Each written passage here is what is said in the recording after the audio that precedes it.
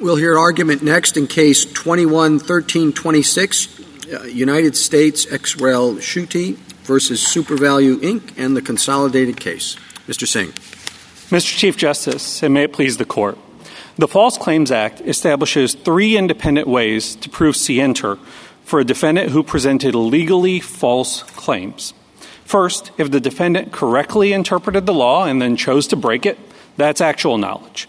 Second, if the defendant didn't bother to honestly assess what the law required before improperly presenting claims, or presented claims as if they were definitely true despite knowing that they might well be false, that's either deliberate ignorance or recklessness. And third, a defendant may have adopted an interpretation of the requirement that was so unreasonable as to be objectively reckless.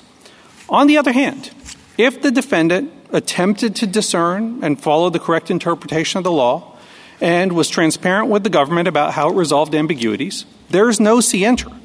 This rule is not easy for plaintiffs, but it is a fair rule that follows the plain meaning of the text, tracks more than a century of the common law of fraud, and achieves the fundamental purpose of scienter, which is to accurately separate culpable mindsets from innocent ones. Respondent's rule, by contrast, holds that contemporaneous scienter can be negated retroactively if the defendant's conduct falls within a wrong but reasonable interpretation of the law. It treats the defendant's subjective beliefs about the lawfulness of its conduct as irrelevant. This would permit some of the worst offenders to escape liability. Indeed, respondents would allow a defendant who presented false claims to admit that he wanted to break the law and yet simultaneously deny that he acted with scienter. That outcome alone shows how extreme their rule is and ought to discredit it. But the problems don't stop there. Across the board, respondents would replace existing incentives for companies to determine and then follow the law with an incentive to plunder every ambiguity for all it's worth. That flies in the face of the statute's text, the common law, and common sense. I welcome the Court's questions. Mr. Singh, if there was no guidance as to what usual and customary meant, do you think that the respondent here could also be accused of having made false statements if there was no guidance whatsoever as to what it meant? Yes, Your Honor. I do think that the words themselves have a meaning, usual and customary. What would you say it is? So I think at a very minimum, if you had to find the sort of irreducible core of it, it's the price you're normally charging to cash customers. That's how it's always been understood since it was enacted, and to a majority of the cash customers. And so if you're charging a price only to a small fraction of cash customers, I think calling it your usual and customary price has always been understood to be a false statement. What if you could show that in Nebraska, which is a part of this, you had it was read one way, but in Iowa it was read another way, and there was still no guidance, or disparate ways in different places? Sure.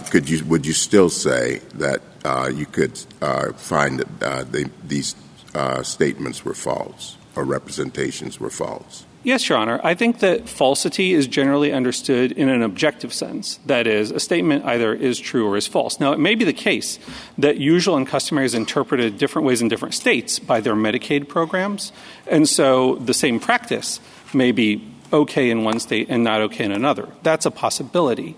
But what I would say is, even when you have, let's just take a slightly different example. Let's say that there are different courts that interpret a statute a couple different ways. One is right and one is wrong. There's a true one and a false one. The next question, which is really what's before the Court, is about can it be knowingly false? And there we think the answer turns on subjective beliefs. But in response to the frontline question, can it be false? I don't actually think that there's a dispute about that question. That is, there is a right answer, and if you don't get it right, that's false. Well, normally you have a baseline from which you deviate, and I'm trying to establish whether or not there is a baseline from which you can objectively deviate or whether that's necessary before you can say it's false. So if everything were totally indeterminate, if there was no statute, no regulation. No, I'm looking at these words, usual and customary. Yeah. So in this case, the question of whether the respondent's claims were false is really not before the court. In the Schutte case, the district court granted summary judgment to us on that question, and the respondents didn't contest that on appeal. In the Safeway case, the court didn't reach it because it got to scienter first. But I think as the case comes to this court, as you think about how to understand the issues here, the way I would do it is I would start from the premise that they presented false claims. They took money they weren't supposed to take. And now the question is, did they do so with the sort of mental state that would allow the imposition of the False Claims Act's remedies? And I think that that's been the crux of the debate between the parties. Well, that's the only reason I'm asking that is you said they took money they shouldn't take. So in order to determine that, we have to know what they should have taken, and they had to know what they should have taken. Yes. So the definition adopted by the lower courts was the definition in the regulations is the cash price charged to the general public. And so also, I guess I should back up. I took your question to be premised on a hypothetical world in which there was no guidance. Yes. In this world, there was guidance. Isn't the argument, though, about how much guidance you need in order for there to be a deviation to be false? No, Your Honor. I don't think that is the argument at all. In this case, I take it as a given that the claims were false. They have not argued otherwise, either on appeal below or here. And so the question is just, what did they know? Now, that does get to the second part of the question that you just elucidated. Well, what did they have to know? How could they have known? And what we would say is that under the common law of fraud, which is incorporated into the False Claims Act, it's enough if you correctly believe your claims are false. That is, based on the guidance that was available, if respondents formed a view that said, okay, when we start charging these prices to a majority of the cash customers, we've got to report them. And we have evidence in the record that that's exactly what they thought. Then we've got to also pass those discounts on to the government. But you know what? Let's not do that. Let's instead charge the government more because we would take a huge hit to our margins if we did the other thing. We think that would count as actual knowledge under the False Claims Act, or at a minimum, when there's a real substantial risk that that's how it's going to be interpreted, which, again, they would have known because pharmacy benefit managers, Medicaid states, and others were reaching out to them and saying, hey, you have to report all of your discounts. How are you reacting to Walmart's program? Walmart had started charging $4 for all of the generics, and it passed that discount on to the government. And so naturally, these intermediaries for the government, Medicaid agencies wanted to know. What if there's a situation where UNC charges, there are three different ways you can interpret that, let's say A, B, and C. And A is clearly in the safe zone, B is a little more aggressive, and C's pushing the envelope, but we still think it's a reasonable interpretation. And we're going to go with C because our job is to make money. And so we're going to go with C because we think that's objectively reasonable interpretation. It turns out later on that's ruled wrong. You're using the word false. So that's false. Why liability in a situation like that, or is there liability in a situation like that? There well might be. And here I just want to There well might be. Liability, yes. Even though it's objectively reasonable, that A, B, and C are all objectively reasonable? So let me work through why I think the answer is yes. In the hypothetical, I'm assuming that the company has said, we think A is the best interpretation, but B and C are also possible, and we're going to go with C. Yeah, which happens every day in the executive branch, too. We'll get to that. Sure. And so the government, the company has chosen in this instance to abide by an interpretation of the law that it thinks is wrong or probably wrong, right? We think that is culpable. I mean, it's not the best. To be wrong or probably wrong means that it's outside the scope of a reasonable interpretation of the statute. So there, I think, is where perhaps the disagreement is. As you posited before, it's false. And so maybe I'll use that word. They've chosen to abide by an interpretation. That's a loaded term here, but go ahead with it. Sure. Yeah. But I think that that's how this statute is meant to work. That is to say, I agree with you, Your Honor, very strongly that left to their own devices, companies believe our job is to make money, and they will do the thing that will make the most money. And it would be naive to expect them to follow a different interpretation if there weren't some incentive to do so. I think Congress understood that as well when it enacted the False Claims Act. The False Claims Act is designed not to allow a company to identify every possible reasonable interpretation or every interpretation it thinks it could get a judge somewhere to pick and then choose the one that's most profitable. The False Claims Act is designed to create that economic incentive to actually follow the best interpretation. I guess I'm a little bit surprised by your answer to Justice Kavanaugh, because I thought that this case comes to us on the understanding that they thought that this interpretation was wrong. Yes, Your Honor. Not like possibly permissible, but possibly not the best one. That they thought that this interpretation was wrong. They knew it was wrong. Yes, Your Honor. That is what we've argued in this case. But I don't think liability is limited that to was that a given. And the question was, what's the effect of that? Yes, Your Honor. That's a given. And then the question is, well, does that count under the statute if you can find somebody else later to say, well, they knew it was wrong, but in fact, it was objectively reasonable even though it was wrong. So that's what the case comes to us as. That's the question, right? Yes, Your Honor, that is the question. And so I guess maybe I'll split the world again into two sets of facts. One is where contemporaneously the sense is we're not doing the right thing, but it's possible, you hire the best lawyers later after you get sued and they come up with a rationalization and say, oh, but maybe it could have been reasonable. It's arguably I thought that that's the question before us. Yeah. And I'm asking about a hypothetical. That's what I was trying to do. Yeah. But, Your Honor, I would say even in the situation in which the timing is different from this case. Right. Where at the time, I'm asking, this is a hypothetical. Yeah. Okay. At the time, you have three different interpretations possible, and one's clearly safe, one's a little more aggressive, and the third's really aggressive, but you still think it's reasonable. And you go with that third one, and it's later, they don't agree later on, so it's, quote, false. And you said you're still liable even in that circumstance, and I find that – now, Justice Kagan correctly says that's not this case. I just want the answer to the hypothetical so I can figure out how to think about all this. Yes, Your Honor. So I think there are circumstances in which that could be culpable. And so here's the first one is, as I said, if the view inside the company is this is probably wrong, we're going to do it anyway. That is – Well, I doubt – probably wrong. So you're loading the hypothetical, I think, for how attorney's office – this is aggressive. This is pushing the envelope, but we think we can defend it. It could be a stretch.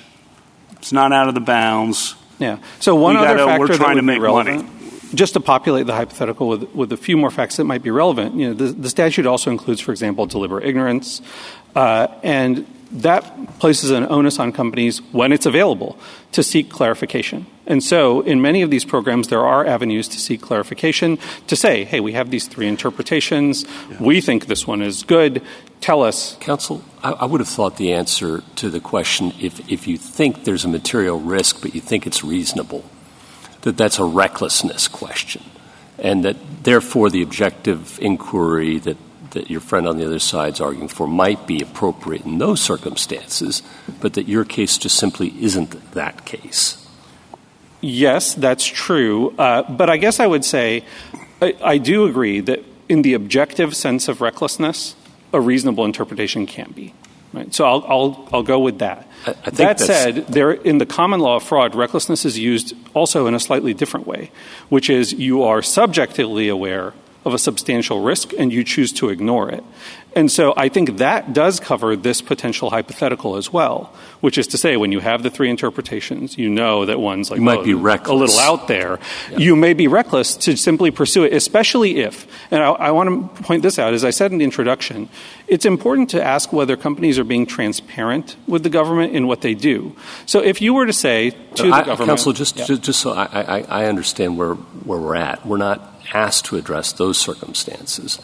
We're asked to posit that there is indeed a falsity, and we're asked whether, in addition to recklessness, one might proceed under the statute, according to its plain terms, to show actual knowledge or intent to deceive. Yes, Your Honor, and that's correct. All we're asked about is the mental state here. Yes, absolutely right. Okay. And we think that mental state can be satisfied. I've never heard an attorney fighting people trying to help him. And I'm this not is trying what to. It happens all the time here. Well, it certainly happens now.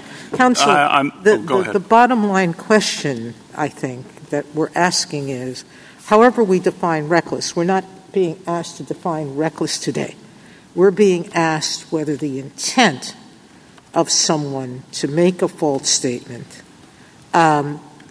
is actionable, even if later they come up with a different, an objectively reasonable argument, correct? Yes, Your Honor, that's correct. But the only issue then may be different in terms of recklessness if someone is proceeding on an understanding they had at the time and it turns out to be wrong. That's where recklessness would come in. Yes, Your Honor. And how we define that we can leave for later, right? Yeah, so objective recklessness is not really before the... So we can leave the hypothetical of the person who, at the time, thought about these different options as opposed to the person who only later came up with the legal interpretation. So I think that Because your case, as Justice Kagan pointed out, it's only the latter. Well, I suspect respondents are going to disagree about that characterization of the case and say that they have factual... Well, I agree with Justice Kagan. That's how the case came to us. Yeah. And we should decide the case as it came to us and leave for another day, I think, the question of if at the time you considered these various options. Sure. So in that mode of deciding the case, the question before you is the straightforward one of, was the Seventh Circuit correct to say subjective understanding and beliefs are irrelevant? And we think always irrelevant if the interpretation can be shown reasonable after the fact. We think that's the easy case. No, they're not, because actual knowledge is in the statute. Well, that's this case. Yes. Yeah, and so you could decide, you could reverse Why going no more broadly. Why are you arguing all these hard cases? Because I asked him. I know, but your case is the easy case, isn't it? You need to tell us why it's different from the hard cases. Well, sure. And he wants to win the hard case here, too, but you don't need to. Well, that's correct, Your Honor. And so you're right that I don't need to win the hard case. I was trying to address the hypothetical on its own terms. But, of course, we believe this case is quite different. At the time, the respondents had ample evidence in terms of guidance from the government, guidance from their own attorneys, industry consensus, that if you were offering 80% of your sales for a certain drug at a particular price, 80% of the cash sales at a particular price, that also had to be the usual and customary. Well, that sounds like you're arguing that it wasn't a reasonable interpretation. I find it easier to apply these scienter requirements to facts than to law. So let me give you this hypothetical. The law could mean X or it could mean Y. And an entity that ends up being the defendant in a False Claims Act case says we think there's a 49% chance the courts will say it's X, which is good for us, and a 51% chance that they will say that it's Y, which is bad for us. And therefore, we think it really means X. Really means Y, the unfavorable interpretation. But there's a 49% chance that the court will adopt the more favorable interpretation. Would there be liability there? Because they turn out to be accurate. The court says, this is a tough question. We think it's 51% for Y, 49% for X, therefore we're going with Y. Yeah, so again, this is one of these hypothetical hard cases that isn't this case, but I'll try to tilt it and see how it goes. We do take these cases to decide legal questions and not just to decide the particular case. Yes, and so again, I believe that if the company affirmatively believes we are probably wrong in our interpretation and yet presents a claim with no qualifications, no transparency about the ambiguity, but does so in a way that the government couldn't tell from the face of the claim that they're following interpretation X and not Y, right? Then, that's either actual knowledge or recklessness, we think. And it could be deliberate ignorance if there are avenues for clarification that they did not seek. We think that's certainly a possible frame for liability. And let me just offer you, and I know I'm over my time, so I can also come back to it. Briefly? Sure. I actually think it's not harder to do this for law than for facts. You could posit a situation in which the facts are really, really hard to determine. Let's say it was based on whether a majority of your sales happened. And there was a computer virus. You lost a lot of your data. But an employee says internally, I'm pretty sure that more than half of our sales were at this price. I can't be 100% sure. I'm pretty sure. And then you submit the claim as if that weren't true. Again, I think that the scienter standard works the same way for facts and law. Thank you. Counsel, when you allege fraudulent or filing of false claims, is that something you have to allege with particularity? Yes, Your Honor. Okay. Justice Thomas? Justice Alito? Does this difference matter mostly for purposes of summary judgment. How many cases are going to be disposed of at summary judgment? Does it matter so much if the case gets beyond summary judgment? So I think it certainly could. In this case, if you rule in our favor, this case will go forward to a trial. And to be clear, I don't think we can move for summary judgment and win right now. I think the respondents will put up a fight at trial. And could they win? Sure. And so, yeah, I do think the rule matters beyond, because I do think, and this goes to some degree to the question of why we get into the harder hypotheticals, is because in certain cases there's going to be questions that need to be resolved. So, yeah, I do think it matters beyond summary judgment. Well, there could be a case where an interpretation of the law is really objectively reasonable. It's very, very reasonable. But there's some evidence, some email or something to suggest that the company thought it was not right. So in that case, that may have to go past summary judgment, right? It may be, without understanding the factual record in more detail, I couldn't say, but, generally speaking, the existence of one email somewhere in the company is not necessarily going to be enough to defeat summary judgment. I would refer the court back to this court's decision in Omnicare gave an example of a CEO who says, we believe our conduct is lawful. And the premise was, well, that would be misleading if you hadn't consulted a lawyer, if you honestly didn't think your conduct was lawful. On the other hand, if, 7 lawyers told you it was lawful and one junior lawyer said, oh, maybe it's not lawful, that wouldn't be enough to make it misleading. So it's going to be fact-intensive. But, yes, there are situations where I think at the margins this could matter. The big question is, do we want to adopt a legal rule like the Seventh Circuit, which would allow all of the evidence inside a company to say, we think we're doing the wrong thing, but then a court to say, well, it doesn't matter because there was an objectively reasonable sanctuary that you weren't thinking about at the time, that you weren't relying on, but that somehow saves you. And quite similar to what this court did in Halo Electronics, we think that's an unreasonable application of any scienter rule. Right, thank you. Justice Sotomayor? Justice Kagan? Justice Gorsuch? Justice Kavanaugh? 2 things. One, in response to Justice Alito, he asked a hypothetical, we think we're going to lose 51-49, and you changed that into we are probably wrong.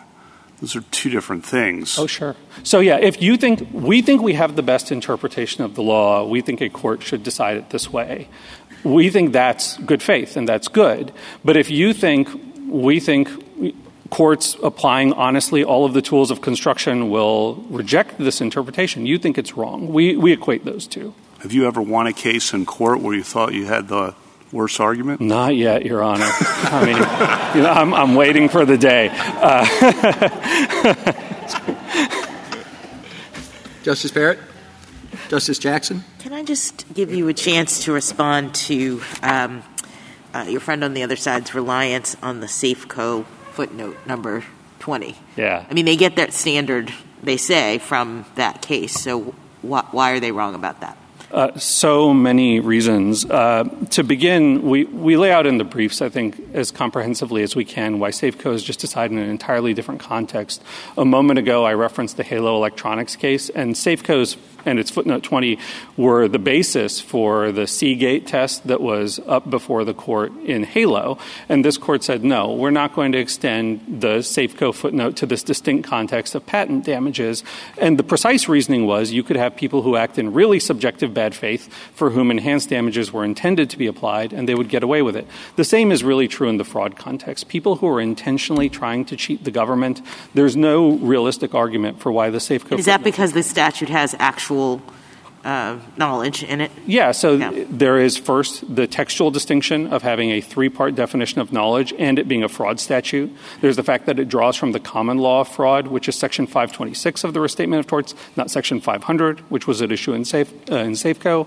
There's the issue of the background principles of law that require those who do business with the government to determine the propriety of their claims before presenting them, a principle that's not necessarily the case throughout the entire regulated economy where the Fair Credit Reporting Act applies. And then there's also just the way that we read that footnote, which is that we don't read it to apply in a situation where at the moment the company made its decision, it had no inkling of the defense that it now seeks refuge in. We read it to mean that the company contemporaneously followed an interpretation that was reasonable at the time, not that it came up with that interpretation later. Thank you. Thank you, counsel. Mr. Stewart? Mr. Chief Justice, and may it please the Court, I'd like to begin by addressing the line of questions that Justice Kavanaugh posed earlier about the internal company meetings where three possible interpretations of the law were discussed. And there are really two important differences between the hypothetical and this one. The first one is the hypothetical seemed to involve a situation in which the company was not attempting to have contact with the government, but was deciding what course of action it would take and was contemplating the possible litigation risks down the road if it was sued. And what's extremely important about the False Claims Act is we're not just talking about conduct, we're talking about representations. In the course of submitting claims, the claimant is making representations either to the federal government or, in the Medicaid and Medicare context, to state and private intermediaries, and they are describing their own practices. And in our view, the one bedrock requirement is they should not say things they do not believe to be true. And even if they think there is a reasonable argument down the road that it is true, if their best judgment is the statement we are making is not true, they shouldn't make it. The second thing I'd say is the representations we're talking about here are not pure propositions of law. In giving figures as to their usual and customary prices, they were, in essence, using a mixed term of fact and law. They needed some legal conception of what usual and customary meant in order to do the calculations, but the whole reason that the state agencies and the pharmacy benefit manufacturers were asking for this information was it was factual information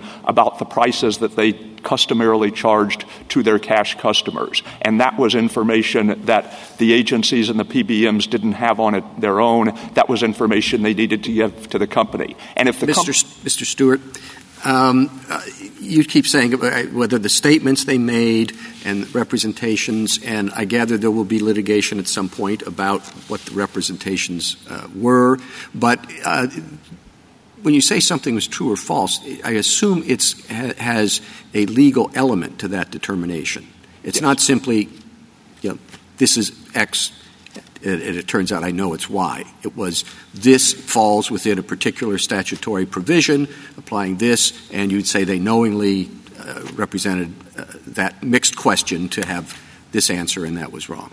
That's correct. Now, if they had laid it out, if they had shown their work, as it were, and they had said, our retail price is $20, 80% of our cash customers pay $4 to this drug, but our understanding of the term usual and customary is that it refers to the retail price, and therefore we're claiming $20. If they had done all of that, there wouldn't have been anything deceitful, and there wouldn't have been any real danger that the state agencies and the pharmacy benefit manufacturers would be deceived. They'd have the right facts, and they could decide for themselves what the correct view of the law is.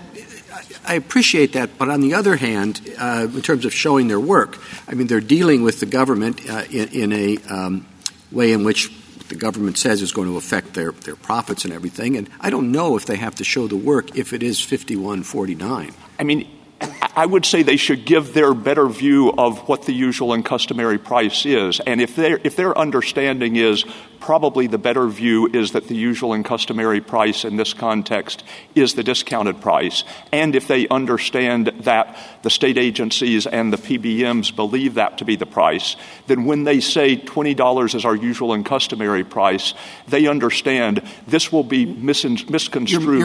You're making it too easy for yourself. That this is probably true. Let's do it in the 5149. Do they have to say to you that we think it's 5149, or can they decide we're going to go with the 49? Because it's not 5149. It's here are the arguments for one, here are the arguments for other, and then you weigh the arguments.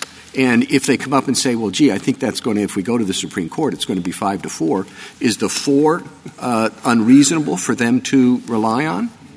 Again, if they were laying out their work, we're not saying it would be unreasonable for them to assert the more aggressive view of the law, having apprised the counterparty of the facts. But if they are creating the obvious danger that the counterparty will be misled and will think the representation that $20 is your usual and customary price is a representation that most cash customers pay that, then the intermediary or the pharmacy benefit manufacturer or the state agency will have been misled as to an important point of fact. Mr. Singh referred to Omnicare and the hypothetical statement, we believe that our company's practices are lawful. And the court said in some circumstances that would imply that you've done some investigation. But the most basic thing you are conveying is that is actually our subjectively held belief. And the court in Omnicare said if you said that and you didn't actually believe it was true, you would be lying, and you would presumably know you were lying. I'm sorry. Mr. Stewart, your law fact distinction is helpful for me. Obviously, if you say it's $20 and in fact you're charging everyone $10, okay, false. I get that. But if it's based on a legal understanding, it's a little hard for me to say your legal view is false. Your view of the law is false. Normally we'd say your view of the law is incorrect, or your view of the law is so incorrect as to be completely unreasonable. We don't usually say your view of the law is false. So help me with that. I think that's right, but what we are saying was false was not, for purposes of liability, it is not the view of the law. The thing that was false was the statement, our usual and customary prices were $20, when in fact, under a proper calculation, they were $4. And I think, leaving aside scienter for a second, just for the purposes of deciding were false claims submitted, I think it's common ground on both sides that if you misstate your usual and customary prices and state them to be false, that's false, even if the source of the error is a misunderstanding or a misconception of the relevant law rather than a misunderstanding of the facts. What was your answer to the hypothetical if you, at the time, do the three interpretations and at the time conclude, but you don't disclose it at the time? You go with the most aggressive one at the time, but you don't disclose it and you just list 20. We would say that would be with actual knowledge that your... Really? Yes, that would be with actual knowledge that your claim was false. And I think... doesn't the government all the time, this was my allusion earlier, debate what position to take in national security situations or EPA regulation or what have you, and be, well, we have a couple different interpretations here. This might not be the best one, but we're going to go with the most aggressive one. That never happens in the federal government? Oh, I think it happens, and I think it happens in private practice. And I'm really focusing on the fact that we're not just talking about what you do and whether you can be held liable for, after the fact for penalized for doing it in bad faith. We're talking about things you say. And the court, for instance, last year dealt with this problem in Unicolors, where it was dealing with a Copyright Act provision. Well, the federal government would say it to a court. The federal government might adopt a legal interpretation for various views that some people in the federal government don't think is the best, but they still think it's reasonable. And again, we would say... And represent that to a court. Is that fraud on the court? No, it's not fraud on the court, because I think there is an understanding that filing a legal document doesn't constitute an implied representation that either the client or the lawyer subjectively believes that this view of the law is correct. Mr. Stewart, I guess I'm more confused after your presentation than I was before. I would have thought that in the hypotheticals Justice Kavanaugh is giving you, where there's some reasonable good faith basis for it that you are relying on in making a presentation, that at most that would be reckless. And probably maybe not even reckless if objectively there was enough evidence out there in the law to support your claim. And that all that's at issue before us isn't that. It's an allegation, yet to be proven, that the company knew that its representations were not its ordinary and customary price under its understanding of the law. It knew that there was no good faith basis, and that is potentially actionable here. I thought that's all that was before us. Well, I think respondents will say that there's much more than that before you begin. Oh, I'm sure they will. But I guess to respond more directly to your question, there are lots of propositions that I understand reasonable people could believe and that might even be right, but I don't believe them. And if somebody asks, correct, do you believe X? And I say, yes, no, I do. I'm lying. And I know that I'm lying because I understand that my subjective belief is not what I have just represented it to be. And that's all we have to decide in this case, is whether that is actionable. Well, the irony is, even in the kind of, let's make it 40-60%, the company thinks 60% likelihood that this is false, 40% that this is true. If they were asked to say, what do you believe your usual and customary price is, and they said, we think it's the $20, the higher figure, when they thought, in fact, that the better argument was it was the $4 figure. Under Omnicare, they would have falsely stated their belief, and they would have stated it with Sienter, and yet they're saying we can get off. Because they believe it to be $4, correct? And they said it was $20. They believed it to be $4. Yes, they believed. Yes, so that's the question before us. I believe it to be $4, but I'm saying it's $20. Yes, but the question is... So I think Justice Kavanaugh was suggesting that there's a harder case out there, which is, I'm not sure whether it's $4 or $20. I can kind of make arguments both ways, and I'm going to press the argument that is most to my advantage. But I guess I'm still having the same trouble that I was having with Mr. Singh. That seems to be not the case before us. The case before us is I believe it was $4, but I'm saying it was $20. I mean, just to clarify the way we read the Seventh Circuit's opinion, and I don't want to be accused of turning down help, but I do want to make this clarification. I don't understand the Seventh Circuit to have said subjectively they absolutely thought that it was $4, but they said it was $20, and then they came up with a post hoc rationale down the road. What I understood the Seventh Circuit to say is it's been alleged that they knew at the time that it was $4. Yes, of course it's an allegation. But the allegation is that they believed something different from what they told the government. And again, I would say in order to believe that $4 is the right price, you don't have to think there is no conceivable argument for the other prices. In the circumstance... Thank you, Mr. Stewart. I just have one very brief question. You're saying that this was false. When they say $20 as opposed to $4 and you say that was false, there is a legal analysis baked into those numbers, right? Yes. It's not simply there is $20 here and there's $4. It is this is how I read it and that comes out to 20. And you're saying they thought that was false. Now, do you mean you're simply saying they didn't the legal analysis they put in was the 40% and not the 60%? Yes. Okay. Yes. Thank you. Justice Thomas? Justice Alito? Well, I like to resist the temptation to make easy cases hard, but it does seem to me that the legal issue here is harder than it has been portrayed, unless you think that people have the same certainty about the meaning of the law that they have about facts. So I know as a fact that it is Tuesday, but I have ideas about what the law means and what it should mean and what courts will interpret it to mean, but you can't hold that with most of those, many of those, I'll amend that, some of those, with the same degree of certainty that you have generally about facts. That's what makes this a hard case. I mean, I agree it's a hard case, and it may be more difficult for that reason to prove that the person subjectively believed that he was giving the wrong numbers. But I think the bedrock criterion in these circumstances is when you're making representations to the government and asking for money, you should say what you believe to be true. And if we imagine a lawyer, for instance, advising a client who asks, do you think what I propose to do is legal? The lawyer may recognize there are good arguments both ways, but if the lawyer actually thinks the better argument is this is illegal, and he says, I think the better argument is that it's legal, that's just knowingly making a false statement. Justice Sotomayor? Justice Kagan? Justice Kavanaugh? I mean, I think that last statement was pretty extreme, but it's not this case.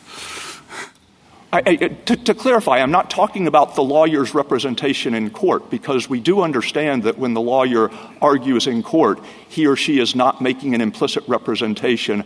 I would adopt all of these views if I were a judge. When the lawyer is advising a client, that is a circumstance where even in cases of indeterminacy, we would expect the lawyer to provide his or her best judgment. And if the lawyer failed to do that, it wouldn't be a sufficient answer to say, I understood at the time that this was a possible, respectable view of the law. If the client says, well, I realize it's not your best interpretation, but if I go with the other interpretation, can I win in court? And the lawyer says, yeah, I think you have a good chance of winning. That would all be fine. Again, assuming that is actually the lawyer's good faith view. There are some circumstances in which we expect, if for some reason expert testimony on a question of law were admissible, we would want the witness to give his or her best judgment about what the law is. And if the person gave anything other than that, it wouldn't be a sufficient justification that there was a reasonable argument to be made. Justice Barrett? Just a quick question about the limits of your argument.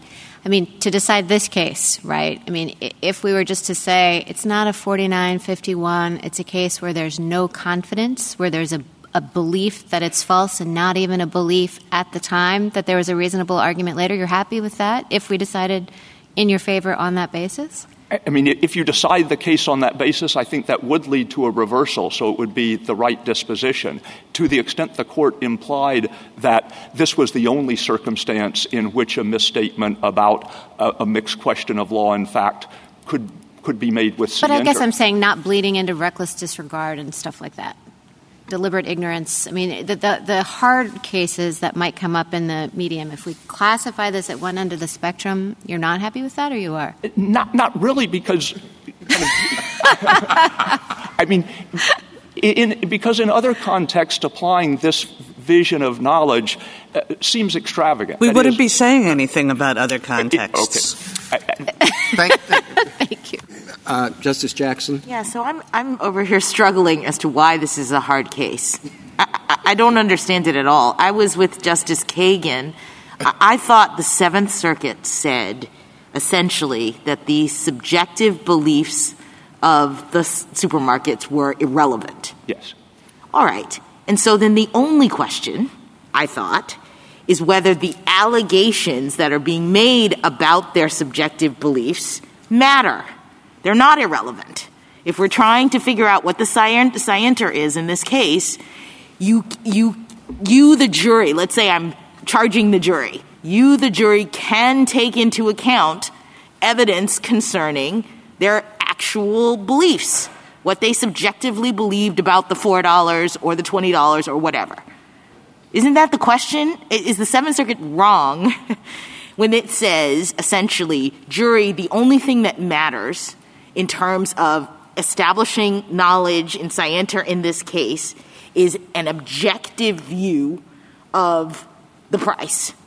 But all of this evidence with respect to what they actually thought, that can't be used to determine whether or not they had actual knowledge. If all the court does is say that was a misconception on the Seventh Circuit's part, we send it back for the Seventh Circuit to redo the analysis without regard to that misconception, that's certainly a step in the right direction. But it's not the only step that you want to take in this case? I thought that's what we were doing. I thought what we were doing was assessing whether the Seventh Circuit's statement that it was the subjective knowledge was irrelevant was wrong. Obviously, we would prefer, from the standpoint of somebody who's not just working on this case, but who represents the government that is litigating False Claims Act cases across the board, we would prefer greater clarification about what the rules are in the hypothetical case where the allegation is, yes, at the time you acted, you considered the possibility of this interpretation. You just thought it was wrong and said it anyway. We would prefer to have it clarified that that's actual knowledge as well. But what you propose is certainly, as I say, a step in the right direction. Thank you, counsel. Mr. Phillips? Thank you, Mr. Chief Justice, and may it please the Court. I think I want to start by trying to make this a hard case. Justice Kagan, I don't think this is just a case about post hoc lawyer rationalization. That was HALO. There's no question. Those were the facts in HALO. In this case, I think you have to go back to 2005 when usual and customary had been in place for many years.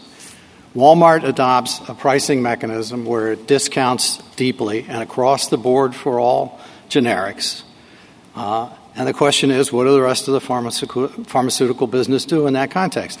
And it does it, Justice Thomas, against the backdrop that there is no usual and customary guidance. There is nothing from the federal government that tells you what the right answer is. And there are lots of different states that take lots of different positions. There's lots in the record in this case that says that the interpretation adopted by my clients was absolutely correct. Those discounts didn't count. And the reason why I don't think you can look at this as a post hoc justification for what they did is at the time, my clients who actually directly matched the Walmart scheme and said, okay, $4 flat discount across the board, that's exactly what they charged as the usual and customary number. But when they didn't adopt that approach, when they stuck with the individual matching programs, or when they adopted membership programs that had some discounts and non-some discounts in certain circumstances, in their view, their ordinary price to the customer, the person who walks in the door, rings on the bell of the pharmacist, and says, I want a prescription for Crestar. What's the price that I have to pay for it? I have my wallet here ready to pay cash, and the number's $10. And that's the number that they would report as the usual, and customary. And they did that on the basis that is a reasonable approach, that is an objectively reasonable decision, and that there is nothing, not even remotely, in the category of definitive guidance, authoritative guidance from any agency of the federal government, and certainly not from any court. Indeed, all of the courts that have decided that issue until Garvey in the Seventh Circuit in 2016 had held that this was perfectly okay. And put it into context, right? These are prices that were offered and audited in one instance 12,000 times over a decade. Not once anybody complained about whether or not these were usual and customary and an acceptable price. Mr. Phillips, it sounds to me like an excellent jury argument. No, but and just a second, and maybe even a good summary judgment argument that my client had no reckless disregard, deliberate indifference, or knowledge of the falsity of the information I was supplying the government. But I think the question before us is a narrow one, and that is, did the Seventh Circuit err when it said that the only evidence that could be admitted against your client was objective proof?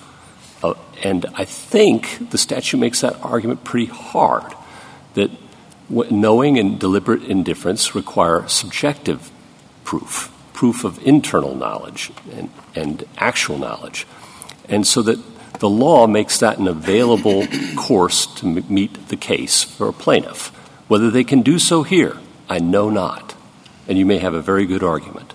But why wouldn't we reverse the Seventh Circuit on the narrow question presented because they failed to account for the fact that the statute has some mens rea attached to it? I think the court's going to at least have to deal with Safeco and the statement in Safeco that it would defy history and current thinking to treat a defendant who merely adopts one such reasonable interpretation as a knowing and reckless violator.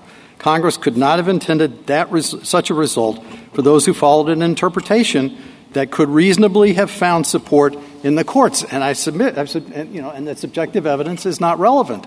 And that's all the Seventh Circuit did. Now, obviously there's a whole discussion and a debate between the majority and the dissent on the issue of, does that mean post hoc rationalization, et cetera? I don't think the court has to decide that issue in this case. I think in this case what the court has to recognize is that we deal in a situation where there's no guidance. We have an inherently ambiguous term.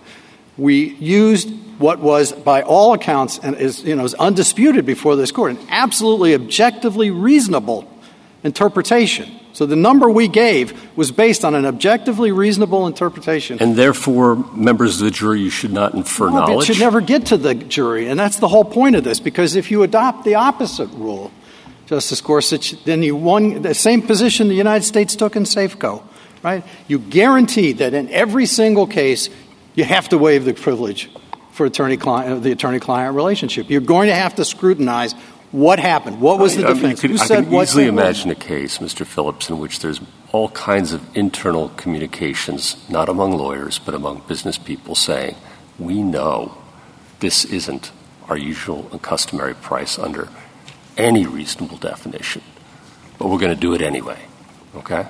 And for reasons that turn out later with subsequent guidance, it might be objectively reasonable, if mistaken, but they knew. And that would be fraud in a normal circumstance, and I don't know why it wouldn't be here. Because that's not this case. I don't frankly have any problem with that case. But the case we are... So you think... In that, because it goes to the frame. No, well, I think acknowledging that you have no problem with that suggests the Seventh Circuit erred in suggesting otherwise. No, because what that situation is, if you're at the summary judgment stage, because my clients and the business community's interest here is, can these cases end at summary judgment, or are we I understand that, but I think if you concede that internal knowledge can be relevant, that's all we would say in this disposition. We would not take away any of your defenses on knowledge or deliberate indifference based on the facts. I mean, I think it goes to the objective reasonableness of the ultimate determination. Sure. And the fact they go that to knowledge too. And if everybody thinks it's wrong, it may be that that's not an objectively reasonable assessment. The reality is... I think Justice Kagan had a question. All right. My question was the same as Justice Gorsuch's question, which is when you said that in the hypothetical, let's call it a hypothetical, where the company says, we know this to be wrong, but we're going to state it to the government. We know our price is one thing, but we're going to state another thing to the government. If you say, well, yeah, you have no problem with that, well, the Seventh Circuit did have a problem with that. The Seventh Circuit thought that as long as you could find somebody later that said that what you said was objectively reasonable, it didn't matter that you believed it to be entirely wrong.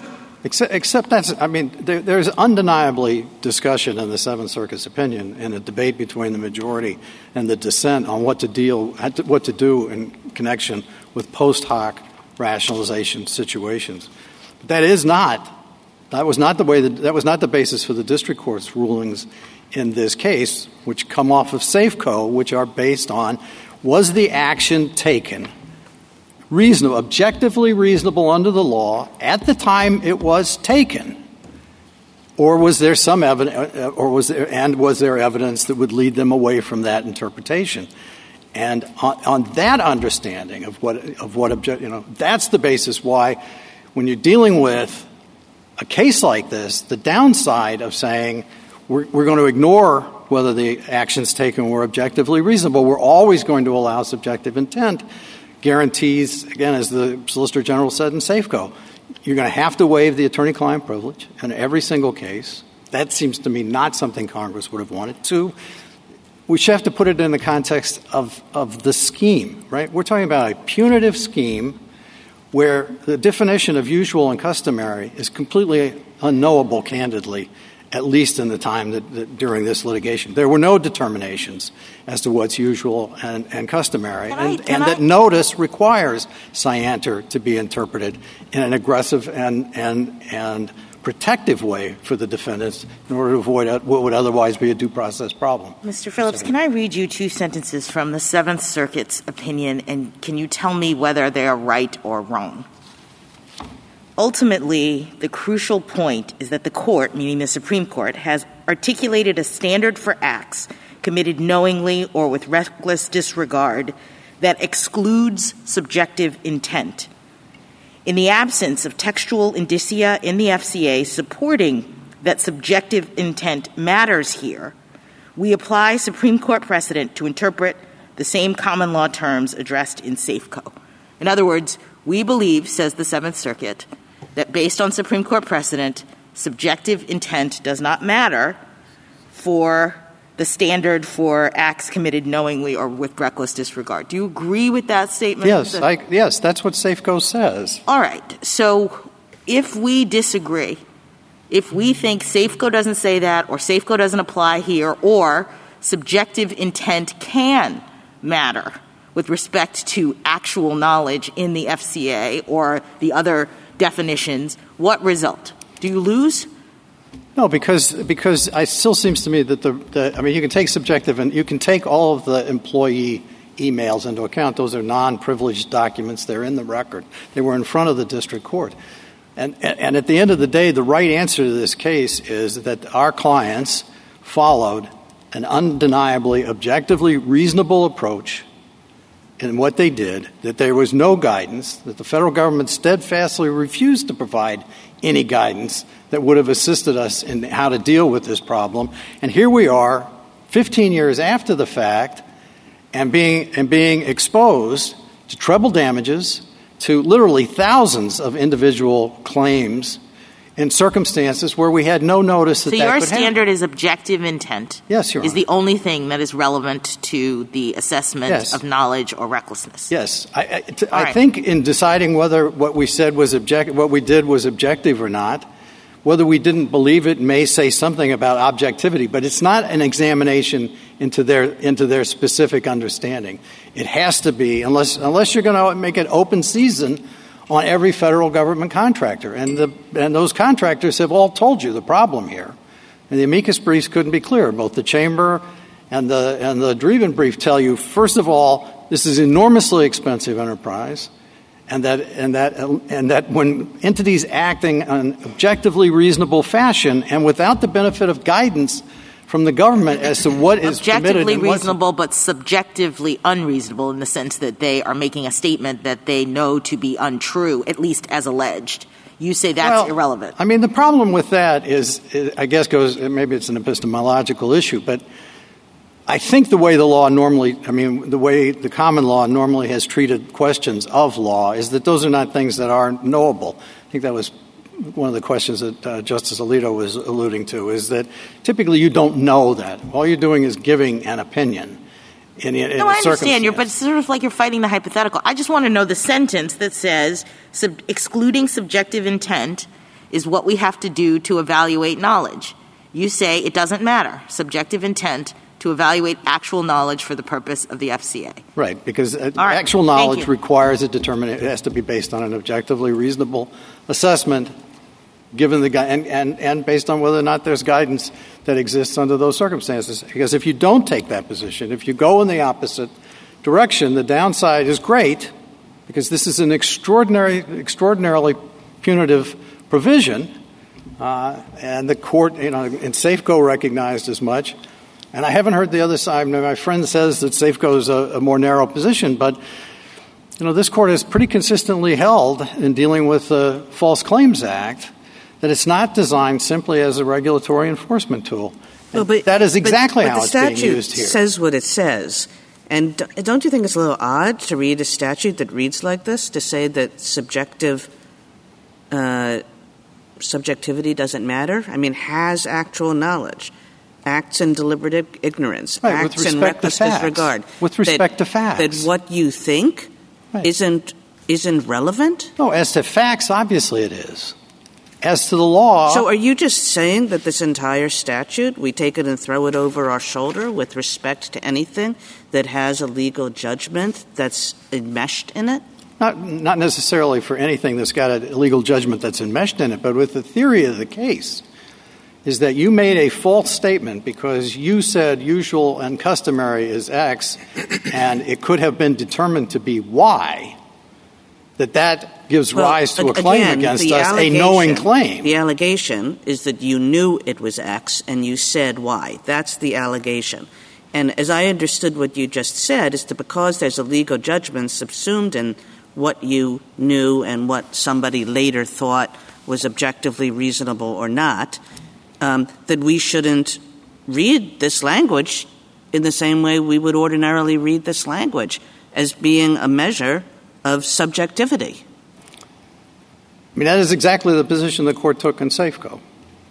Well, Safeco was a recklessness case. And so I think, there's an argument that, recklessness looks at objective evidence, at least sometimes, but that's pretty hard to extend that to the mens rea we have here, knowing and deliberate disregard.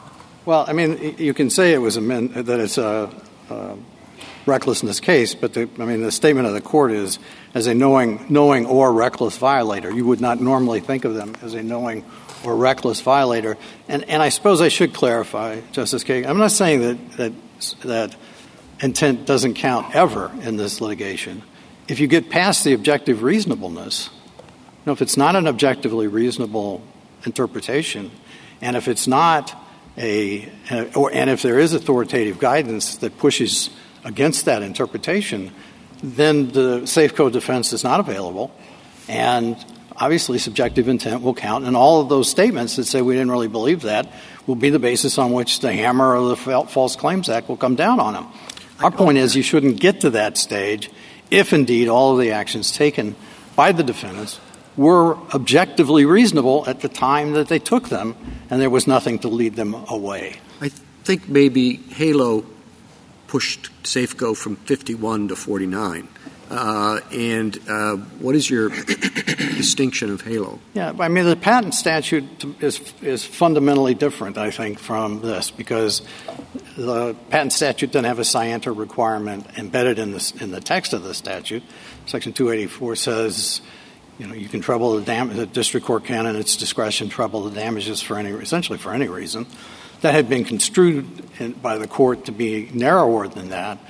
But when the court said that you had to take into account, or you couldn't rely solely on objective determinations, it was because there was embedded in the history of the patent law bad faith, and therefore an examination of bad faith was required as part of that, or you couldn't limit the district court's discretion in deciding how to enhance the damages by excluding the bad faith element. I mean, that makes HALO sound very patent specific, and maybe I'm wrong about this. Somebody there's definitely someone on this bench who knows better than I do what HALO meant in that footnote. But I would take that footnote to mean something like, we've read the Safeco footnote, and we kind of don't really understand it. And we're definitely going to say it depends on circumstances and consign it to its facts.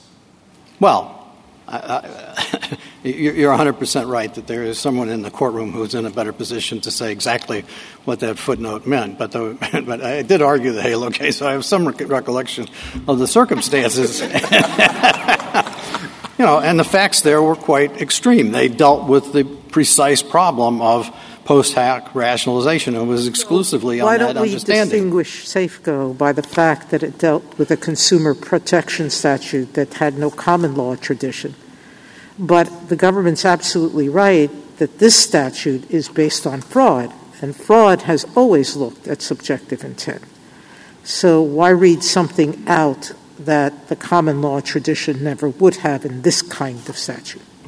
Because what the statute requires is knowingly, and then it has three definitions of knowingly, or actual knowledge, reckless disregard, and deliberate ignorance. Those all have common law meanings, and the understanding is that even fraud generally, or making false statements, has always treated legal issues, statements with regard to legal issues, problem is Escobar. Than to factual. Problem is Escobar. Mixed legal questions with fact are a different thing altogether. Every time we try to tease out that issue, we fail. When it's not pure legal, when it's not pure fact, but it's mixed, that's a harder standard to define. So why don't we take it at its face value? Subjective intent, subjective knowledge is important. Because I don't believe Congress meant to permit every False Claims Act case in which there's a reasonable difference of opinion about the appropriate legal standard I think to inquire into the attorney-client privilege. I think the person most knowledgeable about that, what Congress intended, is probably Senator Grassley, because I suspect he's the one who initiated almost all these laws and follows them so closely, and he disagrees with you. Well, I would give Senator Grassley the respect that a single senator in the Senate deserves under these circumstances. The statute says what the statute says. It doesn't, as we concede, you don't need proof of specific intent. There are certainly deviations from the common law. But the common law historically treated the questions of interpreting the law differently than it treated questions of fact. We are here clearly on a question of the interpretation of the common law, and the only issue is it fair in these circumstances, years after the fact, to impose treble damages liability, large civil penalties in a case where we had no notice that this was a problem under these circumstances, and to do so on the basis of statements from employees trying to figure out what the law means. Mr. Stewart said the problem was you didn't show your work. Did you have an opportunity to show your work? Well, we were audited 12,000 times, which means that there were probably more than a few opportunities for somebody to ask us and in fact, to show our work. And as the record clearly shows, the vast majority of the pharmacy benefit managers' view of the world was these kinds of discounts don't count. We don't take them into account as part of the usual and customary price. And therefore, it is at least passing strange to come in here now 10, 15 years later where the party on the other side who had a financial interest, candidly, in taking the other position on that issue, pretty consistently and across the board said, no, that's fine. We understand that. Discounts don't count. The General Accounting Office said the price, in setting the price, discounts don't count. CMS recognized discounts don't count. You get all of that, those statements from the federal government as to how you're supposed to proceed. There are no state governments involved in this case who told us that Medicaid doesn't take into, if you discount, you have to discount in full.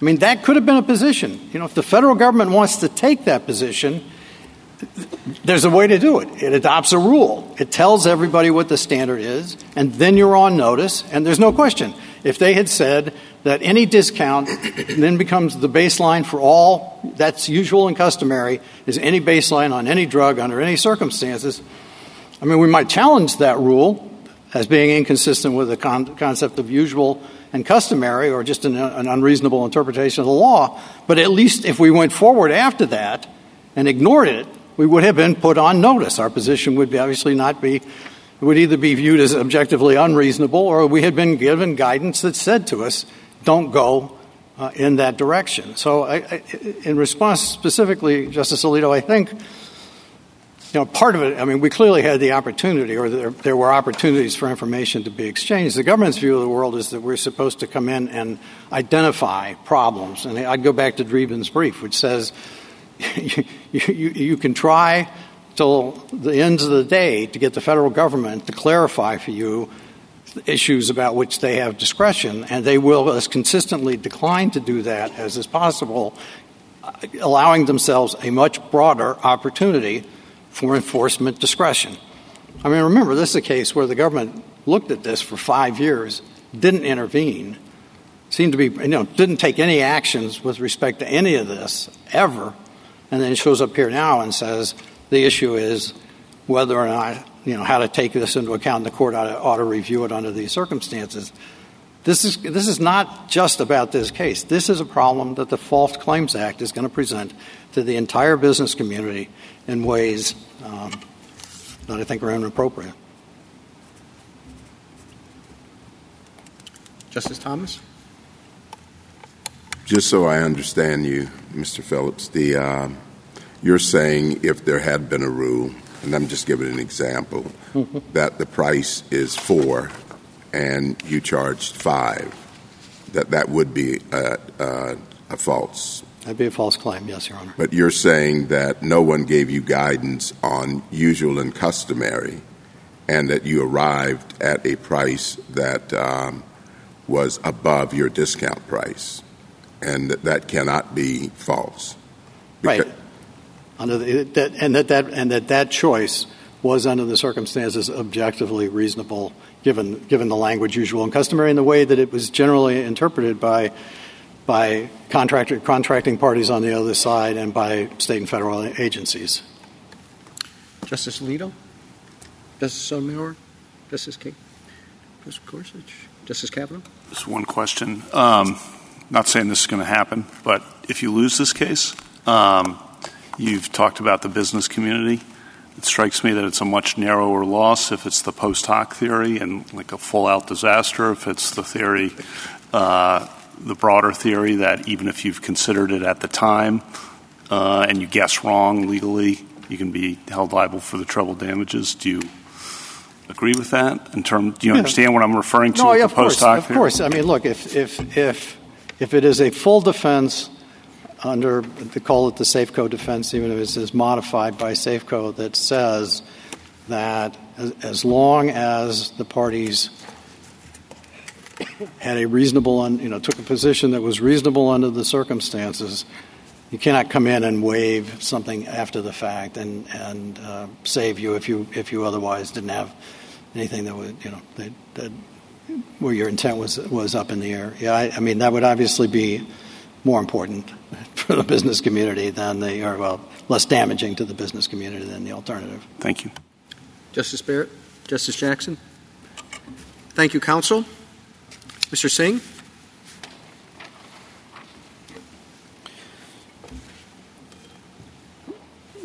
There are three things that I'd like to just quickly discuss. The first is, as Mr. Phillips says, the statute says what it says, and it says something very different from the Fair Credit Reporting Act and very different from the Seventh Circuit's rendition of Safeco and the rule that it adopted. Terms like objectively reasonable, authoritative guidance appear nowhere in the False Claims Act. It refers to clearly subjective terms. And so I think at a minimum, right holding in this case is to say we should apply this statute as written. It includes plainly subjective terms, and any rule that treats subjective understandings as irrelevant is plainly wrong. Going forward from there, there's this question that Mr. Phillips has introduced about, is there a real difference between law versus facts? And I think the answer is that sometimes there can be. But the beauty of the subjective rule is that it accounts for that. You can subjectively be more or less sure about facts. You can subjectively be more or less sure about law. All of that is true. There is no need to set an arbitrary threshold of if this particular kind of precedent was available, then you can know the law, but not otherwise. What the subjective rule asks is, look at what people actually believed at the time they were filing claims. Did they believe they were doing the right thing or the wrong thing? And that could be because of a legal reason or a factual reason. It's one size fits all. And again, this is nice in light of the text, because the text does not distinguish between questions of law and fact. It has one scienter standard for every reason why a claim might be false or fraudulent. And so you should apply the same inquiry, whether it's false or fraudulent. In light of that, the other side's concession that the subjective standard applies to facts is, I think, quite a helpful one for us when it comes to figuring out what standard you should apply to law. You should do the same one because the statute only has one. Lastly, I just want to push a little bit on some of the descriptions that Mr. Phillips is offering of the record in this case. He says there's no guidance, there's nothing, but we have cited the contrary guidance, and we have moreover cited all of the internal communications showing that their employees understood that guidance. As Justice Gorsuch said, these are all lovely things that he should tell a jury about why they couldn't have had an idea at the time that what they were doing was wrong. But they are not a basis to hold as a matter of law that the defendant's subjective intent is always irrelevant if someone can identify an objectively reasonable interpretation. For those reasons, we would ask the court to reverse the judgments below. Thank you, counsel. The case is submitted.